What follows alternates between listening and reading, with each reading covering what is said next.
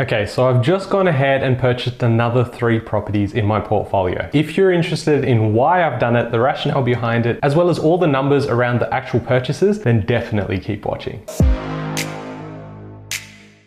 Hey guys, my name's Ravi and welcome back to Personal Finance with Ravi Sharma. If you're new here, smash that subscribe button because I talk about real estate, cryptocurrency, and financial freedom. Now, there are a lot of new subscribers here, so hi, how are you? If you haven't had a chance to go check out all the other videos that I've made over the last couple of years, I urge you to do so without actually getting sick of my voice. But for those that don't know, I don't spend all of my time making YouTube videos. I actually run a full service buyer's agency. Over the last 3 years, we've had more than 200 clients that we've helped purchase property. Our full service buyer's agency includes us going out there, locating the property for you, doing the research for you, and basically partnering up with you where you can utilize our expertise to get the right performing asset and then you keep it long term. As a reference, last year being 2022, the national average of property prices in Australia went down by 7.1%. But in the same period of time, our annualized average returns for property investors was 12.12%, which means effectively we outperformed the national market by about 19%. Meanwhile, most people were sitting there watching the news headlines and it was crazy because we had rates go from 0.1 all the way up past 3%. So if you're interested in properties like the ones that I've purchased, as well as needing direction in your portfolio, definitely contact me. I'll leave links in the description below, as well as the pinned comments as well. So you probably clicked on the video thinking, this guy must be an idiot. I've seen so many news articles, as well as so much news coming out around how there's a recession coming, how property prices will drop by 20 or 30%. It's guaranteed because economists said so. Some guy at a bank was like, hey, yeah, it's definitely going to drop. I'm going to say it's going to drop again. Now, yes, some of those guys have merits, but a lot of these guys have been wrong so many times. In fact, they came out in 2020 and said, oh yeah, property markets were going to drop by 40%. The world is coming to a collapse here. And I was the only one on the internet coming out saying, oh, I think property prices might go up. In fact, we're probably going to have a boom. If you want to check out that detailed video, it's a whiteboard video made in April 2020. Definitely go check out this one. It's gold. But at that time, they started tweeting about me. They started making fun of me. They made me a meme. They were like, this guy doesn't know anything. And then 12 months later, it played out. I even replied to them and was like, hey, I'm not sure what happened. Can you explain? And of course, I didn't get a response. But the main point that I'm trying to make here is that there is always someone saying something, right? Including myself. I'm a pretty optimistic dude, but when it comes to like property and coming to the logic of statistics and how things play out, it is very much just based on numbers. So when I'm looking at that, I'm saying, well, yeah, I was already saying that we're going to have emotional markets drop. And in some cases in Sydney, we had property prices drop by almost 20 to 25% in some suburbs. But I've always held conviction around the fact that there's always opportunities. And that's exactly what we saw in 2022, which is why the properties we purchased for clients perform so well, because we have a methodology that actually works. The national average of the house prices here in Australia are largely determined by the upper end of the market when it comes to Sydney and Melbourne. So with fears of a recession and interest rates to continue moving higher, why would I purchase now? I'm going to keep it really simple. When there's massive fear, there's often great opportunities. And on top of that, I personally believe we're severely underpriced for good quality assets in certain locations. Now, why do I say certain locations? Well, it all comes down to supply and demand when you break it down. It's the basic law of economics. So what this effectively means is if there's 5 people there and there's 4 properties available to purchase, well, guess what? One's going to miss out and they don't want to miss out, which means they're going to pay above. And then the opposite occurs when there's too much supply. So if there's 10 properties, but there's only 6 people that want to buy, well, they can choose which property they want. And in that case, the vendors might get a little itchy and they'll go, yeah, I'll probably just sell. And then it's a race to the bottom, which is where you start seeing the declines in prices. Now, I will share my key takeaways of what I've been learning, what I'm doing at the moment later in this video, so be sure to stay all the way through. But let's jump into some of the numbers. Now, despite having the ability to go and purchase properties at $1 million, $2 million, or $3 million in one shot, I actually prefer to purchase foundational properties where I know I'm going to get the highest return on investment, not just from a cash flow perspective, but also from a capital growth perspective. So despite people coming out and saying, well, I can afford $1 million property, so I'm going to buy $1 million property. Well, in my case, I could afford to buy $3 or $4 million worth of real estate in the one go. So yes, I could go down to the northern beaches and be like, hey, this is a nice area, let me go buy here. But the truth is that I just want to know the numbers make sense to me. I don't care what the property looks like, it just needs to serve the purpose. As I've said on the channel, I'm a very big supporter of rent vesting. I think if you were to look at real estate and going out there building wealth with real estate effectively, I think rent vesting is the best tactic in 2023. So the 3 properties that I purchased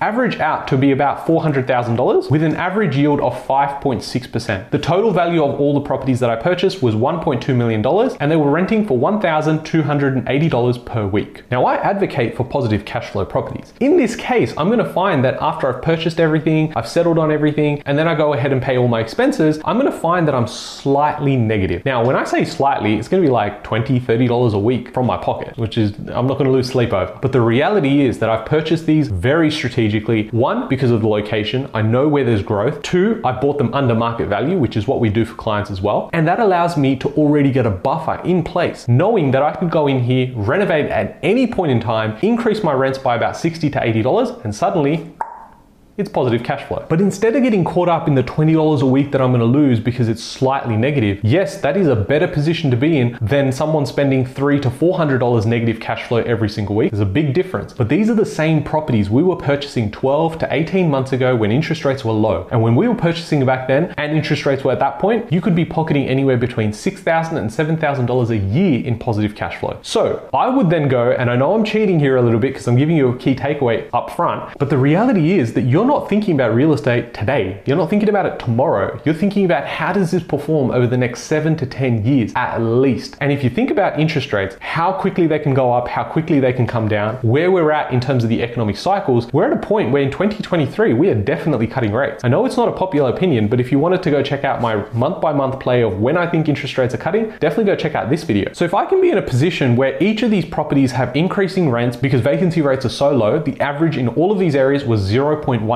which effectively means there's no properties available. So if I can go in there, I'm purchasing property that provides another solution for tenants, but it often comes with the fact that there's an increased demand. So again, as we talked about when it comes to buying property, it's also about renting property. There could be 10 people wanting to rent a property, and that's a lot higher than there was, say, 12 months ago. You see, as interest rates go up, more people have their borrowing capacities lost. So they could go from, I wanted to buy in this market to now I'm going to rent in this market. And that increases the pool of how many people are going to rent. So suddenly, if there's 5 properties to rent, and we've gone from 5 people wanting to rent it, yeah, it's a neutral market. But if we've gone from 5 people wanting to rent it to now 15 people renting it, that's where you have the rental crisis. So looking at just these 3 properties, if interest rates drop by 100 to 150 basis points in the next 2 years, which I believe is very conservative, and there's a high chance that it's going to happen, and then I've got the rental growth that's coming, I could be in a position where each of these properties will give me about $8,000 positive cash flow. So if I did 8,000 by 3, that's $24,000 extra that I'm making, and I was able to secure it today because there's less investors in the market. People are scared and they don't want to go in because they were like, hey, well, I don't want to pay 20 bucks from my pocket. I'm going to wait till the market completely capitulates and that's when I'll get in. People are already front running what these interest rate cuts will look like, and that's why the demand is increasing. So that's from a cash flow perspective. These 3 properties potentially giving me about $25,000 a year in positive cash flow. What does the capital growth look like? I always use 7% as a conservative number for all of my clients, knowing every single year for the last 3 years, we've outperformed not only the national average, but we've definitely outperformed the 7% capital growth. So in this case, if we go ahead and say we're going to grow at 11%, which is still lower than what we did last year, that would mean $132,000 in equity growth plus the $30,000 that I got upfront as value because I bought under market value. So in the space of 12 months, I could be in a position where I've made $160,000. If I was to double that up and we look at what our cash flow and capital growth looks like after just 2 years, I could be in a position where I'll have pocketed almost $300,000 worth of equity from just 3 properties, plus I'm getting the $25,000 a year in positive cash flow. If that all made sense to you, smash that like button. So here comes the key takeaway. If you're going to go ahead and purchase property now, think about what the cash flow looks like in 12 to 18 months. Don't think about what the cash flow is right now. Yes, of course, you're going to have to look at the cash flow because otherwise you'll not have enough money to pay for the thing. But what I'm saying is, based on today's prices, people are selling property knowing what they're getting rented for today. They're looking at the interest rate environment and they're going, well, this seems fair for an investor to go and purchase. But what you need to look at is going, hey, if I increase by $10, $20 or $30, if I've purchased in the right location, that's naturally going to happen over the next year to 2 years. So if the rents increase, they're going to start looking at increasing the value as well, which is where we're going to start seeing a lot of this growth come in 2023 and 2024. Think about real estate as the long game. In the short term, sure, you can go in, make a ton of money, especially if you're using Search Property, the buyer's agency. You'll be able to go in, get some instant equity, go in and repeat the purchase, say 6, 9, 12 months later, better purchase your next one. It's very important I mention that because my existing portfolio allowed me to purchase all of these properties completely with equity, which means no cash from my pocket. If you want a detailed breakdown of how all that stuff works, definitely go check out this whiteboard video as well. And the final key takeaway is actually a graph, and I'm going to show you this. I've shown it on the channel before, but what you can see here is that every time we've seen a decrease in value in the national dwelling prices in Australia, the next year, 100% of the time since the 1980s, has gone up. So that means we can expect in 2023 a green year, which means even if it goes up by 2% or 4%, imagine what we're able to do with a portfolio in the right area, the right properties in the right locations. When we've had a year where the prices went down by 7%, we outperformed by going up by 12%. If the national average goes up by even 2 to 3%, and you've used our help to go purchase a property, we could be looking at anywhere between 10 and 15% growth. You've always got to look at your own situation. I'm definitely not a financial advisor, and you know why, because let's be real, a financial advisor sitting here talking in a black t-shirt, it just doesn't suit them. So that's why I'm here giving you some free alpha. And if you guys have enjoyed this video, smash that subscribe button. And if you want the help, honestly, reach out. I'd be so happy to help you in building your portfolio too. Thank you so much for watching, and I'll catch you guys in the next one.